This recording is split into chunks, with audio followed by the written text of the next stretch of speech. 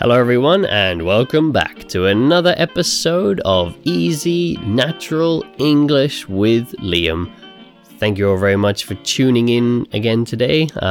Tuning in is probably not the right word because that's for radio. With radios we tune in. But yeah, we still use that expression sometimes. People say thanks for tuning in, but we don't tune in anything anymore. Even radios and TV, a long time ago people had to tune in the TV. People maybe still in the car you might tune in the radio, but now even radio, if you do listen to the radio, is usually electronic, like kind of digital, so you don't need to tune in. Anyway, tune is when you go like twist the dial and find what you want to listen to, but now we just click a button and play, especially with podcasts. But anyway, thank you for tuning in. I'm going to use that expression anyway. Today I am going to talk about, now I've forgotten, after whatever I was just talking about, I've forgotten what the topic was now.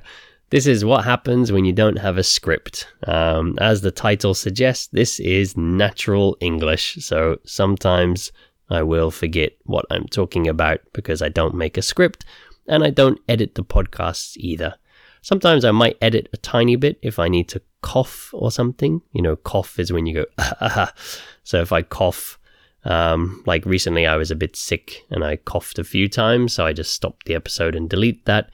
But otherwise, I don't really edit I don't edit much at all. I just make the sound a little bit nicer and then I upload it so it sounds natural. But now, because of this structure, I have forgotten oh yes, I remember now. I was going to talk about animal names in English. Animal names and insect names in English and in different languages, and about how sometimes they're categorized or put into categories in a completely different way. The reason I thought about talking about this today is because sometimes, not very often, but occasionally, I put little vocabulary quizzes on my Instagram. So I'll put a few pictures of things and say, what's this called in English?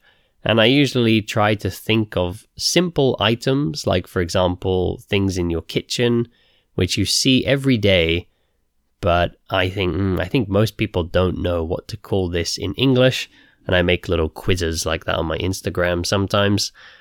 And recently I put one about animals, and I tried to trick you. I was a bit mean.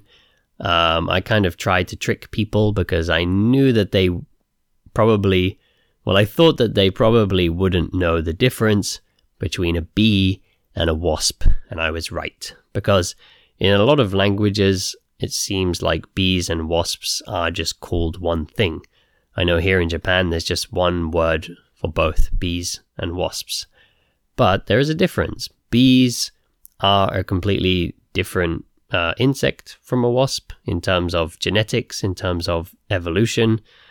And bees, the most famous type of bee is probably the honeybee. There are many types of bees, but the most famous one is a honeybee. Honeybee is the one that makes honey. So it's quite easy to understand. If you know what honey is, then you know what insect I'm talking about. It's the insect that makes honey. That's a honeybee.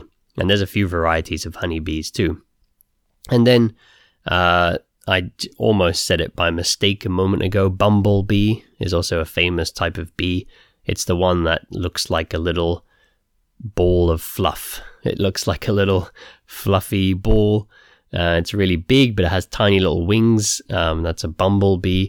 They're quite cute. You see them flying around flowers.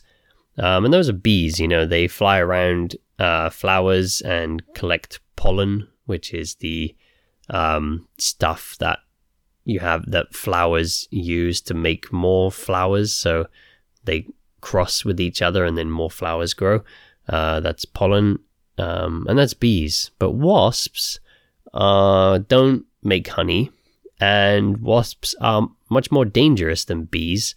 Most bees, if they sting you, which means like if they hurt you, sometimes a bee lands on you and they can hurt you, they sting you. When a bee stings you, most varieties of bee that I know about, when they sting you, their stinger, like their little tail, stays in your skin. So you'll, if you've been stung by a bee, you'll have a little thing in your, say for example, if they sting you in your hand, in the skin of your hand, you'll have a little stinger, you'll have a little thing, and you need to take it out with some tweezers, for example. Tweezers are the little things we use to pinch little things to get them out of other things. Those are tweezers. So if you get stung by a bee, you need to take that thing out, but the bee will die. So when especially, I know, like for a honeybee, when they sting you, they die. So bees aren't so aggressive. If they sting you, it's because they're really scared of you hurting their hive, and hive is where bees live. They think you're going to attack their hive or their nest, and they sting you, but they will die. So they usually try not to sting things. Whereas a wasp, they can sting as many things as they like, and they won't die. They don't leave behind their stinger, so it doesn't damage them, and they just can sting things. And wasps can sting things by accident quite easily as well. So if a wasp lands on you, even if it's not angry, it might sting you by mistake, where I think it's pretty hard for a bee to sting you by mistake. I think it's more deliberate, it's more on purpose. So wasps can sting you by mistake, and also wasps tend to be just a bit angrier, and they tend to sting people a bit more. So I feel like this difference in naming between wasps and bees is quite important, because when I was growing up as an English speaker, I saw like a bee coming, and my dad or my mum would say, "Oh, don't worry, it's just a bee. Don't worry, that's just a bee." If it was a wasp, they would say, "Oh my God, it's a wasp, quickly run, quickly get away from it."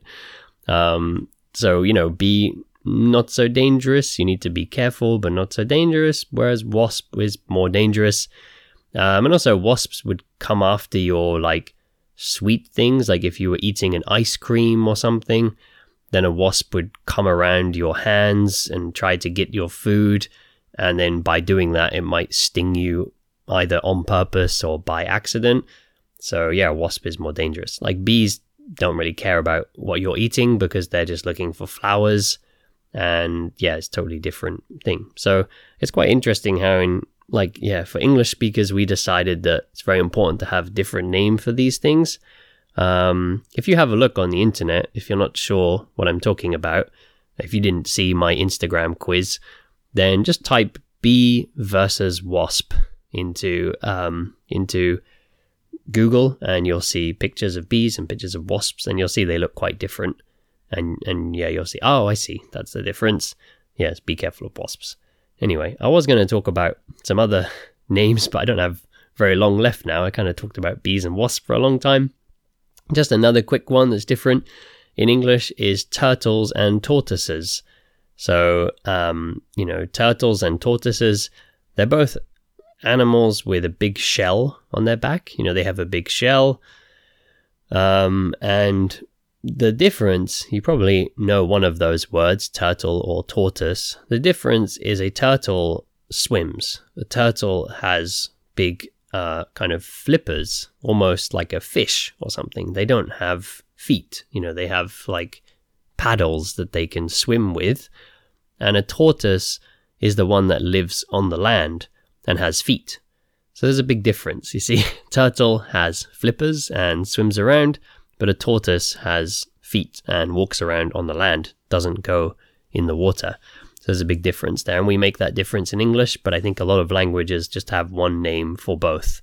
Or maybe sometimes might say tortoise of the land or something like that. But in English, we have two separate words, turtle and tortoise. Another one last one that we have a difference is crocodile and alligator. And if you're thinking, oh my God, it's really hard to know the difference between a crocodile and an alligator, don't worry, because even most native speakers don't know the difference either. They just say them. Usually you can just tell by location. Some places have crocodiles and alligators, but a lot of places around the world, you'll just have crocodiles or alligators. So like if you're in one part of the world, these are probably alligators. But again, if you have a look at a picture, you can see the difference. If you type into Google crocodile versus alligator, you can see there's like a difference with the way their teeth are. There's a difference with the shape of their face. And there's like certain differences. But there are many types of alligators and many types of crocodile, so that makes it a bit hard to tell the difference. But there is a kind of general difference if you have a look. Yeah, you can see. Anyway, that was just a little bit about how animal names can be different in some languages compared to other languages, the kind of categorization of animal names. Hopefully that was interesting to some of you. I like animals a lot, so that's an interesting topic for me. Thank you all very much for listening today. If you like my podcast and you think, hey, I want to say thanks to Liam, you can do so. There is a link in the description of the podcast where you can buy me a coffee. So you can say like, hey, thanks, buddy. Here's a coffee on me. And you can use that link to buy me a coffee. Or if you'd like to support me every month, you can join my Patreon page. And there's a link for that in the same place. And on the Patreon page, you get a bonus episode as well every week as a way for me to say thank you back. So hope you enjoyed today's episode. See all of you back here next time.